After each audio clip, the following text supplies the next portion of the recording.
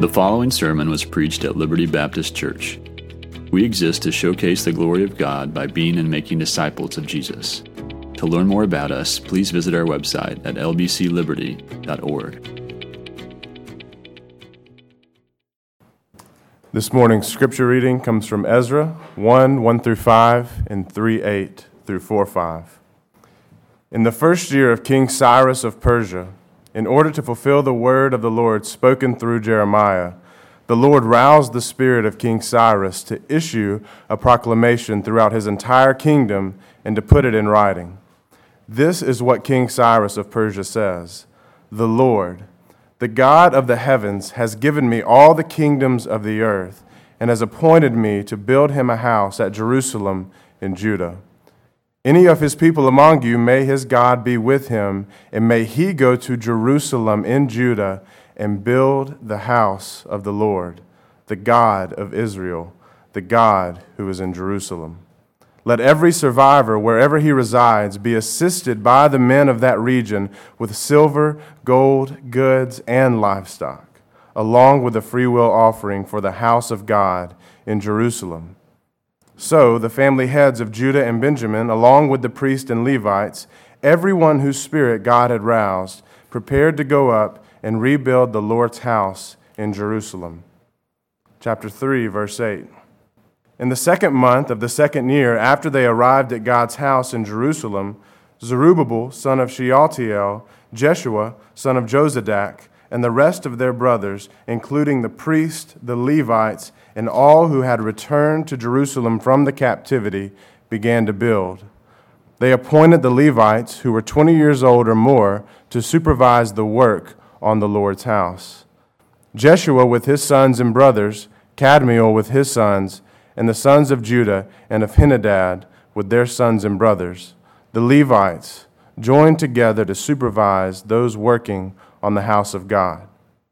When the builders had laid the foundation of the Lord's temple, the priests, dressed in their robes and holding trumpets, and the Levites descended from Asaph, holding cymbals, took their positions to praise the Lord, as King David of Israel had instructed.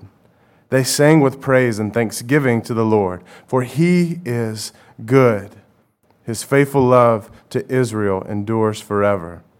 And then all the people gave a great shout of praise to the Lord, because the foundation of the Lord's house had been laid. But many of the older priests, Levites, and family heads who had seen the first temple wept loudly when they saw the foundation of this temple. But many others shouted joyfully. The people could not distinguish the sound of the joyful shouting from that of the weeping, because the people were shouting so loudly, and the sound was heard far away. When the enemies of Judah and Benjamin heard that the returned exiles were building a temple for the Lord, the God of Israel, they approached Zerubbabel and the family heads and said to them, "Let us build with you, for we also worship your God and have been sacrificing to him since the time of King Esarhaddon of Assyria brought us here." But Zerubbabel, Jeshua, and the other heads of Israel's families answered them, "You may have no part with us in building a house for our God, since we alone will build it for the Lord, the God of Israel, as King Cyrus, the king of Persia, has commanded us." And then the people who were already in the land discouraged the people of Judah and made them afraid to build. They also bribed officials to act against them to frustrate their plans throughout the reign of King Cyrus of Persia and until the reign of King Darius of Persia. This is the word of the Lord. Pray with me. Father, we recognize that this is a supernatural gathering of people, miraculous even. You say in 1 Corinthians 3 that we are the temple. And this, what an incredible thing as we read Ezra, and Lord, that your people fell into sin, and you lovingly disciplined them, and then you resurrected even a second temple, as it were. And then when you send your son, he says that he's the true temple and that he's making a temple full of living stones. And so this is a miracle group that we We are the embodiment of your Spirit. We are the temple. We're the people who say Jesus is Lord. Outside of these walls, outside of this, this membership of believers, it's not so. We know there's other churches, and we trust that. But this morning, we're the temple gathered to worship you, and we want to do that forever. So help us to right-size our priorities and to live in accordance with that. In Jesus' name, amen. You can turn over to Haggai chapter 1. Have you ever been in a relationship, or a friendship maybe, where some things took place between the two of you, and because of those issues, you find yourself at odds or even drifting apart? And if someone were to ask you about the state of the relationship, your response would have to be, we're just really not on speaking terms right now. There's just some things between us, and until these things are dealt with, we're not really on speaking terms. Maybe it wasn't a friendship, it was a family member, but nonetheless, a very similar thing. You find yourself saying, we're just not really on speaking terms right now. There's some things that have gone on between us that have driven a wedge, and we really aren't on speaking terms. If it wasn't a family member, it wasn't a friendship, maybe it was your spouse. So I know in our church we never have skirmishes in our marriages. But there's some things that have happened, and you're disagreeing on something, and what happens? Silence. And what does that silence say? We're not really on speaking terms for this moment. There's some things that have to be dealt with before we're going to be able to move on and move forward. Until, in all of these examples, there typically is this moment, this blessed moment where the silence is broken and someone takes hold of their responsibility, their part in it, and words begin to pour out. Something begins to be said, and you're at that moment where not everything is fixed. It's certainly not fixed, but we're at least on our way. Right? The tension's been broken. We're agreeing, or at least one of is agreeing, we're going to deal with these issues and we're going to move on. Well, the people of God, at the point of Haggai's prophecy, that's really where they've been.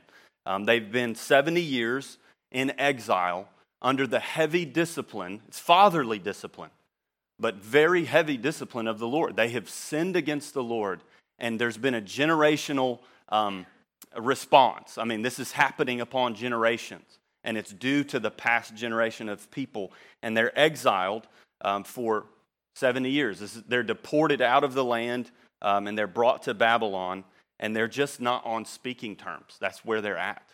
There's just some things between God and the people, and that they're not on speaking terms. What we read, what CJ read out of Ezra, is when Haggai, he shows up on the scene around this same time, but they've been brought back to the land by the Persians take over after Babylon, and they're sent back to the land. And there's finally this kind of moment where God begins to speak. He's the one who takes initiative, and he's going to speak and bring up some things. And it's a moment of tension, because there have been things, but he kind of says, hey, I've got some things to say, and we're gonna move forward. We're family here, but there's some things that need to be dealt with. So Haggai chapter 1, that's where we're at, and that's what's happening, and God begins to say some things. He has some things to say. Haggai 1. In the second year of King Darius, on the first day of the 6th month, the word of the Lord came through the prophet Haggai to Zerubbabel, son of Shealtiel, the governor of Judah, and to Joshua, son of Jehozadak, the high priest.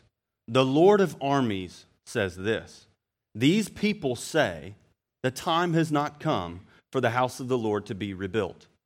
The word of the Lord came through the prophet Haggai. Is it a time for you yourselves to live in your paneled houses while this house lies in ruins? Now, the Lord of armies says this: think carefully about your ways. You have planted much but harvested little. You eat but never have enough to be satisfied. You drink but never have enough to be happy. You put on clothes but never have enough to get warm. The wage earner puts his wages into a bag with a hole in it. The Lord of armies says this, think carefully about your ways. Go up into the hills, bring down lumber and build the house, and I will be pleased with it and be glorified, says the Lord. You expected much, but then it amounted to little. When you brought the harvest to your house, I ruined it. Why? This is the declaration of the Lord of armies, because my house still lies in ruins, while each of you is busy with his own house. So on your account, the skies have withheld the dew, and the land its crops. I have summoned a drought on the fields and the hills, on the grain, the new wine, fresh oil, and water. The ground yields on man and animal, and on all that your hand produced. Then Zerubbabel, son of Shealtiel, the high priest, Joshua, son of Jehozadak, and the entire remnant of the people obeyed the Lord their God and the words of the prophet Haggai, because the Lord their God had sent him. So the people feared the Lord. Then Haggai, the Lord's messenger, delivered the Lord's message to the people. I am with you. This is the Lord's declaration. The Lord roused the spirit of Zerubbabel, son of Shealtiel, governor of Judah, the spirit of the high priest, son of Jehozadak, and the spirit of all the remnant of the people. They began work on the house of the Lord of armies, their God, on the 24th day, the 6th month, in the 2nd year of King Darius. You may have noticed how many times the word of the Lord comes up, or God's speech. It's actually 9 different times in just 15 verses. You see what I mean with the beginning of God kind of has some things that he wants to say, and speech is about to pour forth, but it's over their misplaced priorities, and he has some things to say.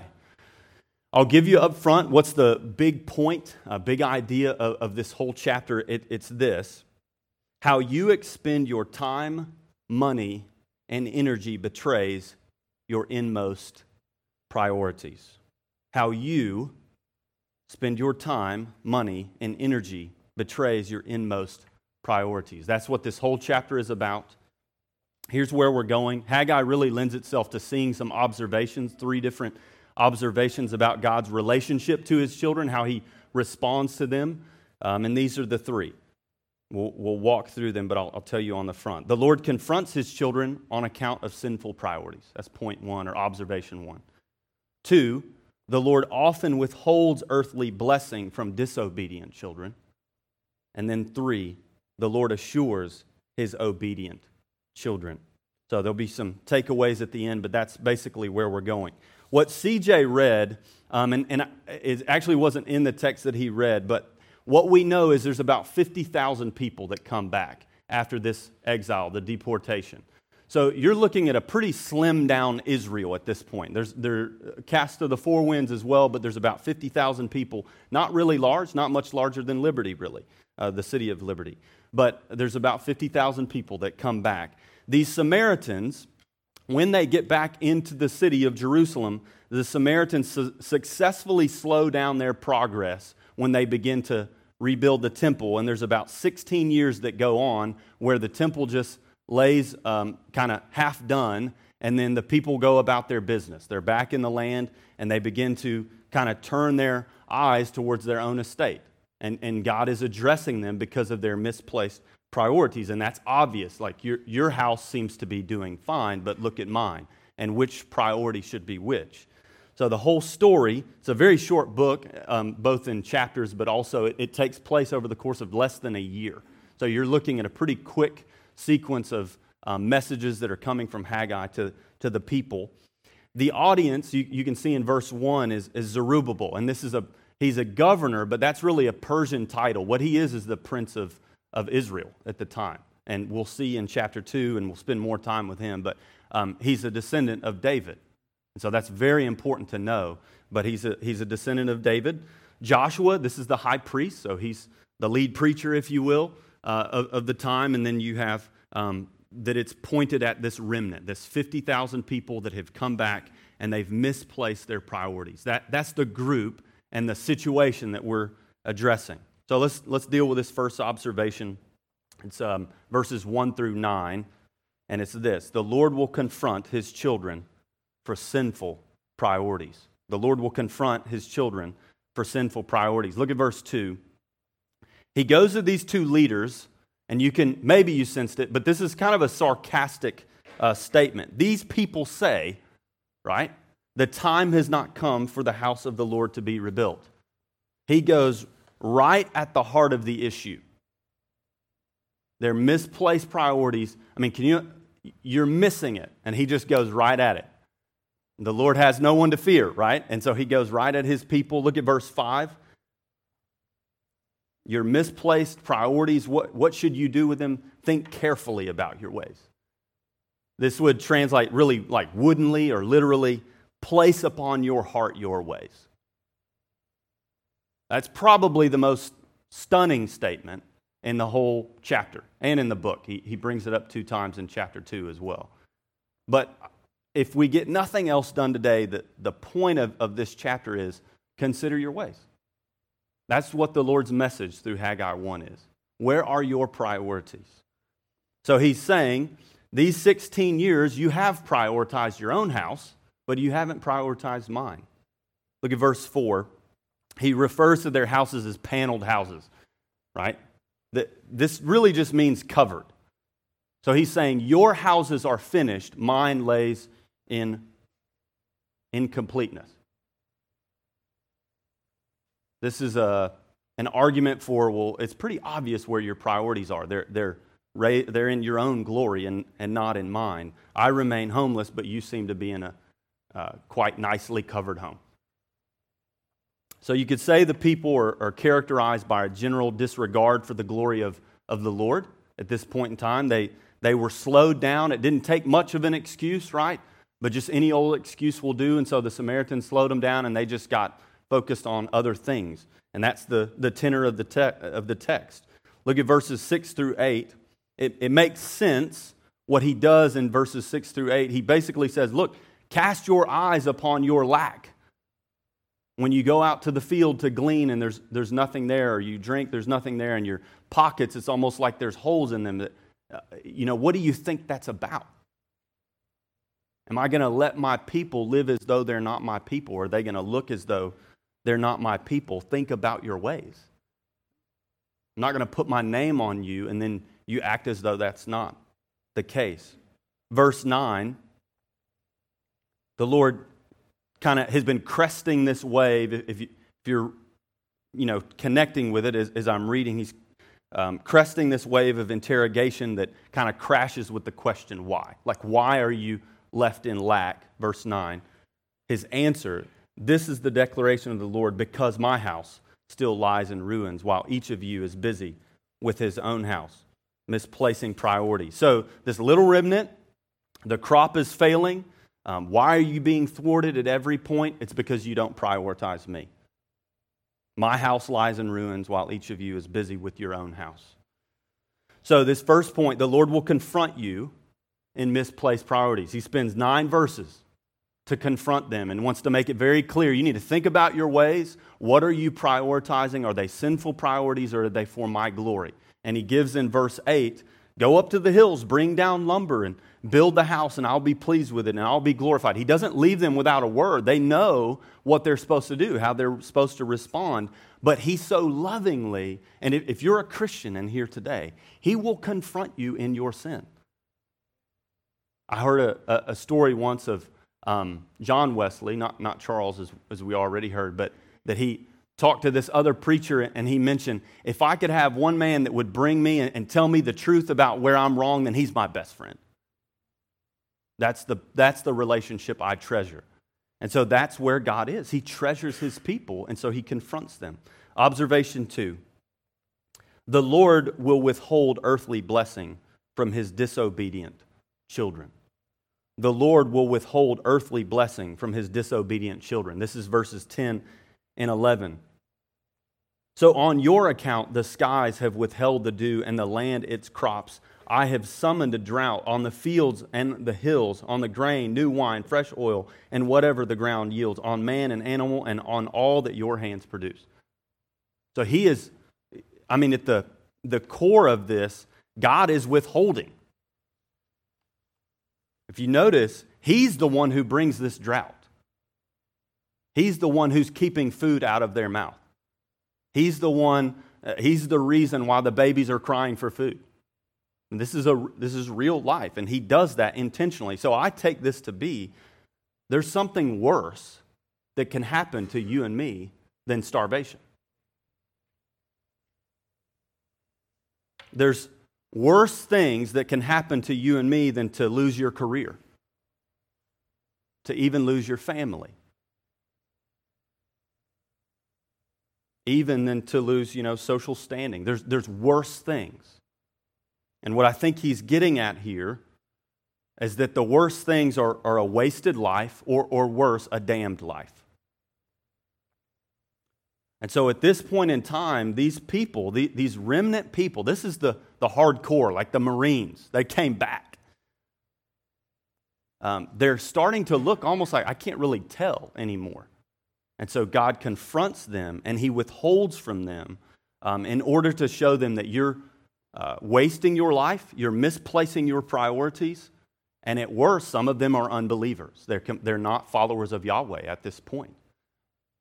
And this is a life that's cut off from vibrant relationship from Yahweh, from the Lord, and that's the worst things. Do you remember the parable, Nathan preached on this maybe a year ago, of the hidden treasure in the field, Jesus, when he talks about it. It's a really short parable, but it goes like this. The kingdom of heaven is like treasure buried in a field that a man found and reburied. Then in his joy, he goes and sells everything he has and buys that field.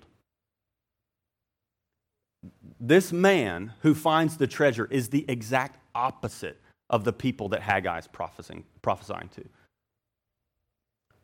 They fundamentally are denying the truth of the universe, that God is greatest. He is that treasure.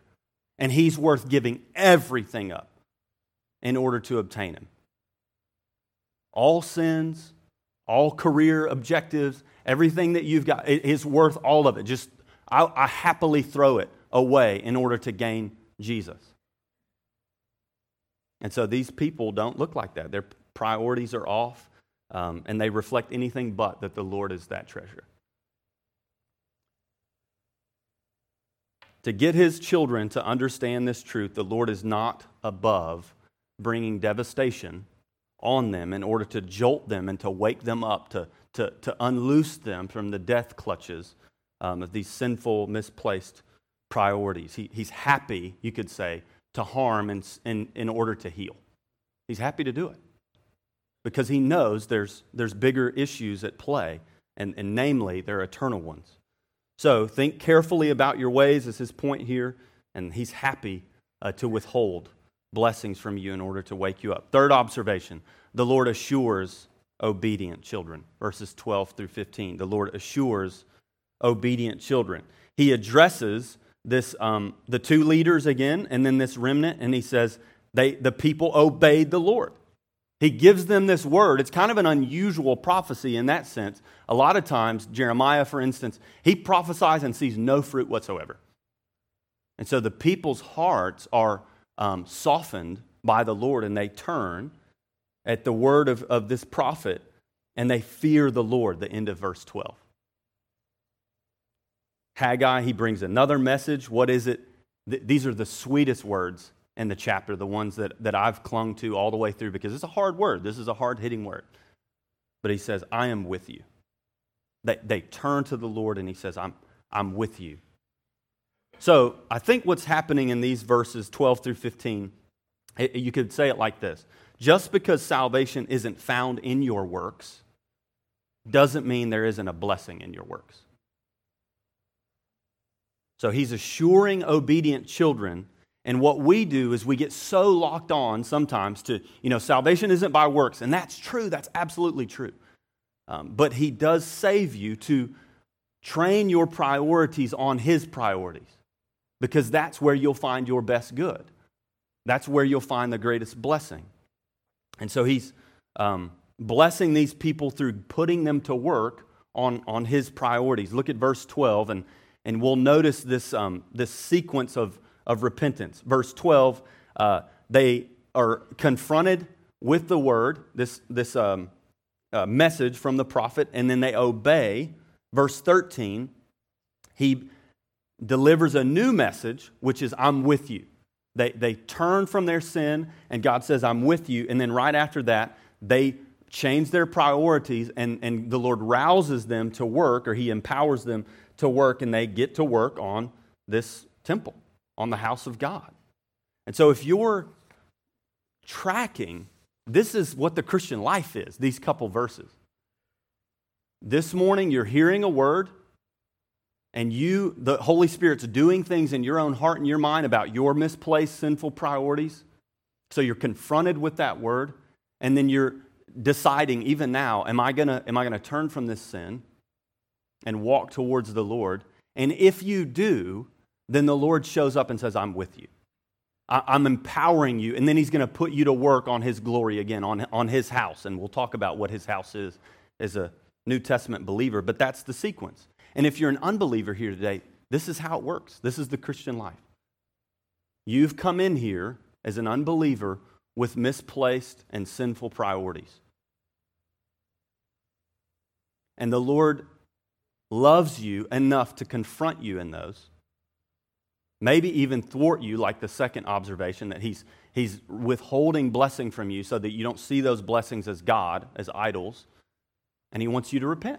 He wants you to turn from your sin and turn towards him.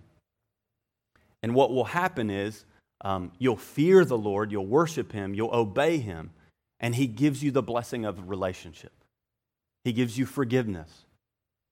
He gives you far more than you could, honestly, than I could have ever imagined on the front side of becoming a Christian. So verse 14, we cap the chapter off by seeing the people, they are readying their hands for the work. And as you may notice, even the Lord is powering this work here, as you see at the beginning. He rouses the spirit of the leaders and then the people. And so even the work itself, he's the one who's bringing this about. So Haggai 1, it's a tough word, as I've already mentioned, but the Lord assures his people that they are his children whenever they're being obedient. What's not known is if you're not being obedient is whether you're a child or not. To be a Christian means to take separate ways with your sin. It doesn't mean you're sinless. It just means when I'm confronted with my sin, I turn towards Jesus and away from my sin. And so he's assuring his children by saying, I'm with you whenever they turn away from their sin. He can't just turn a blind eye to sin. He loves you too much for that. Here's a couple takeaways. I've got 4 of them. Number 1, out of the abundance of the heart, the wallet spins. Out of the abundance of the heart, the wallet spins. So you could put it another way. The receipts in your wallet show your priorities. This isn't difficult to understand. It's just hard. If we were to print off your bank statement, and I think you should, if you were to print off your bank statement, it would show where your priorities are. And it's going to be mixed, right? I mean, as I've been working through this, that's been my experience with it. Would your bank statement say you prioritize hobbies, free time, retirement? I mean, I assume I'll retire at some point, right? But I don't want my life flavor to be about my retirement. That's not what God seems to bring to Haggai's people here. Second one is this: your calendar betrays your true priorities. Your calendar betrays your true priorities. So your calendar argues an incontestable case as to your priorities. What you spend your time on is a form of worship. And so Judgment Day will blow the top off of what you really worshiped. And so what you need to do is consider your ways. Consider your idols. And what is it that you should turn from and reprioritize? And the trick here, if you will, is like you've got to be in the Bible to understand how he values family and how much time you spend with family. But then also, so in my instance, like I got to work too, right? I mean, doesn't mean that work is necessarily an idol, but it could be. So you have to know the Bible to discern those things and be wise about it. You know, you should be giving money and time to the church, but you shouldn't starve yourself. So we work through these things and we go, how do I build up the house of God? Think carefully about your time. Third one is this. To work on the house of the Lord for the new covenant believer is to share and show the gospel. To work on the house of the Lord for the new covenant believer, that's us. So Haggai's Old Testament, it's to share and show the gospel. That's what it looks like for new believers. So in the Old Testament, the center of God's glory is displayed through the temple. And so he went to drastic measures to deport the people and then allow a pagan army and king to destroy the temple. This was serious, serious business. But he shows this beautiful reconciliation move by saying, I'm bringing you back to the land and I'm going to resurrect a new temple, a second temple. And he puts these people, this 50,000 folks, to work to do it. But in the New Testament, what we see, Jesus shows up on the scene and he starts saying things like, it's not a physical temple with physical stones anymore. It's about a living temple, living stones. And that's me and that's you. And these living stones, me and you, are not only like, so the first temple is looking towards those living stones moment, and those living stones moment where we're in right now, we're looking forward to the city temple someday. The new heavens and the new earth. We're looking forward as well. We're worshiping. 1 Corinthians 3:16 says, you are God's temple and God's Spirit dwells in you. As you read through the Old Testament, you see this idea of like sacred space. And so what's sacred space is not so much this building, but you. And the protection of the membership of this body. You want to know why we do membership interviews and we take that carefully as pastors? It's because either you're the temple of God or you're not. And that's a sacred space or it's not. Look at verse 14. He says, work on the house of the Lord. Well, what is that about? It's about point 1 and 2 of the takeaways. It's about spending your time, your money, and your energy for evangelism and discipleship. That's what it's about. It's God is building a new temple, and there's living stones that are not yet living. And so we evangelize, we share the gospel with people. That's how we build the house of God. But also prioritize with your time and your money and your energy discipling one another, growing in Christ, meeting over coffee, reading the Bible, confronting one another with the word whenever someone's off. So what is he doing? He's often deploying. How does verse 14 work with getting us to work? He pulls you and me out of the gutter often by going and helping someone else get out of the gutter. That's how he deploys us to build the house. He rouses us to work, to go and care for one another, and often in that's how he's caring for us. Fourth takeaway, obedience breeds assurance. Obedience breeds assurance. So the Israelites at this point in time, there was no assurance until about verse 12. God has things to say, but there's things between them, and they can't have assurance when their priorities are so sinful and misplaced.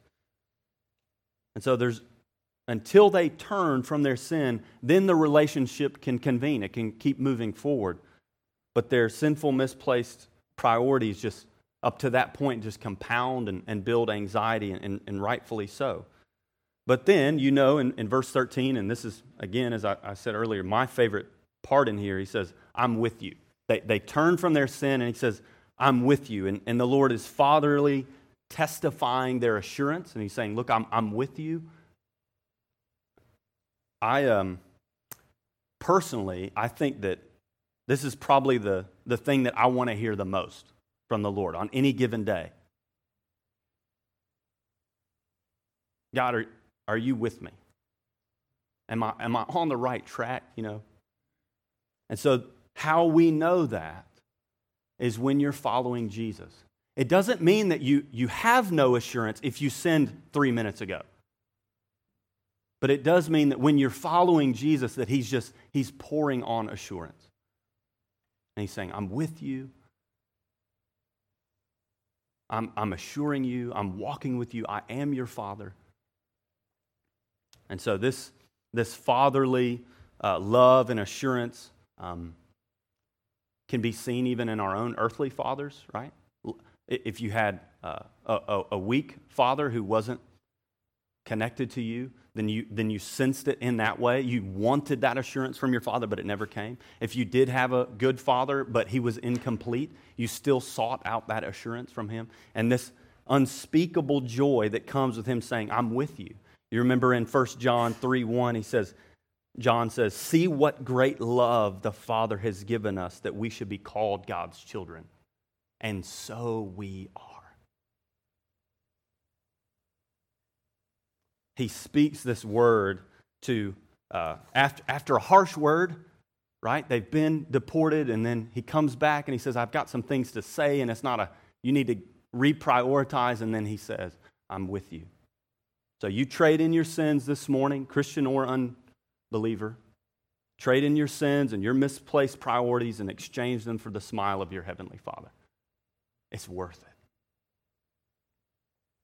There's Andrew Peterson wrote a couple fiction books, and in there, there's one of them. There's a character named Poto Helmer. Poto Helmer. And in the book, he's an older man, but he's redeemed, right? He's changed his ways. And he spent most of his life, much like me and you, trying to hide from everyone that he cared and feared what his former life was like, what he really was. Through some different occurrences, everything that he wanted to hide so clearly actually comes out to the light. And worst of all, it's before all the people that he loves the most and he cares. And so, as you and I would be, our most fearful, worst nightmares there is happening and coming true, that everyone I'm exposed, I really am like this, happens to Poto.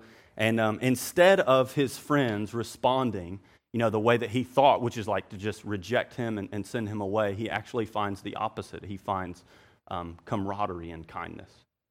And Peterson writes, Poto Helmer moved through the days in peace and wonder, for his whole story had been told for the first time, and he found that he was still loved. He found that he was still loved. When he really came forward, what he was really like comes out to the light. Everyone knows, and he finds he's still loved. He had turned a long time ago from his sin, but he's still worried about the shadow ever coming out. And in Haggai 1, what you see is that God should have shown up speaking in thunder, right? I brought you back to the land, and you've just ignored me. And he does. He comes with a harsh word, but he doesn't end there, does he? What does he say? I'm with you, declares the Lord. In case you were wondering, I'm declaring it. I'm with you. I'm still here. And they had sinned, and they had misplaced their priorities, but they found out that they were still loved. And this is what often happens through the church, through this new temple that we are, is that we find out when we're really thrown out into the light, what we're really like, is that God brings about love towards us and shows that, hey, I'm with you. And guess what? Everybody else is just like you. All things that we want to keep back. I started this sermon by drawing our attention to what it's like to be in this relationship where we're not really on speaking terms, and this is kind of, you would call this a fight, right? What I didn't develop is that what that means, if you would even be in a fight like that with a friend or a family member, a spouse, maybe a church member, it actually speaks to the value of a relationship too. And so God shows up in Haggai, and he forever values these people. He breaks the silence. He shows that they're worth fighting for and fighting with. So what Jesus is doing on the cross as he's saying that, you're worth fighting for. I'll take on sin. I'll take on death. I'll take on Satan because you're worth fighting for. I'm with you. I'm not going to leave you. You're worth fighting for. You're worth fighting with. And yes, there are some things, your misplaced priorities, but I'm not leaving. Let's pray. Father, you're good. You're so good to confront us in our sin. You're so good to withhold earthly blessing from us in order that we might obtain in the end eternal blessing. I pray that you would confront us as a church in our misplaced priorities. I pray that you would build us up as a temple, a living temple. Put us to work and bless us through the work. That we go out, as Nathan just finished this series on sharing and showing the gospel, that we would go out and we'd share the gospel with the lost, that you might build your temple. I pray that you would make our money, our time, our energy make an argument as to that our priorities are on you. Lord, that's going to take wisdom. All of us come from different economic scenarios currently, and we have different time constraints. So I pray that you would send your Spirit to convict us, to help us, to encourage us, to show us that yes, if we are Christians, you are with us. And yes, you want to not leave us in our sins and in our misplaced and sinful priorities. Do the work that only you can do.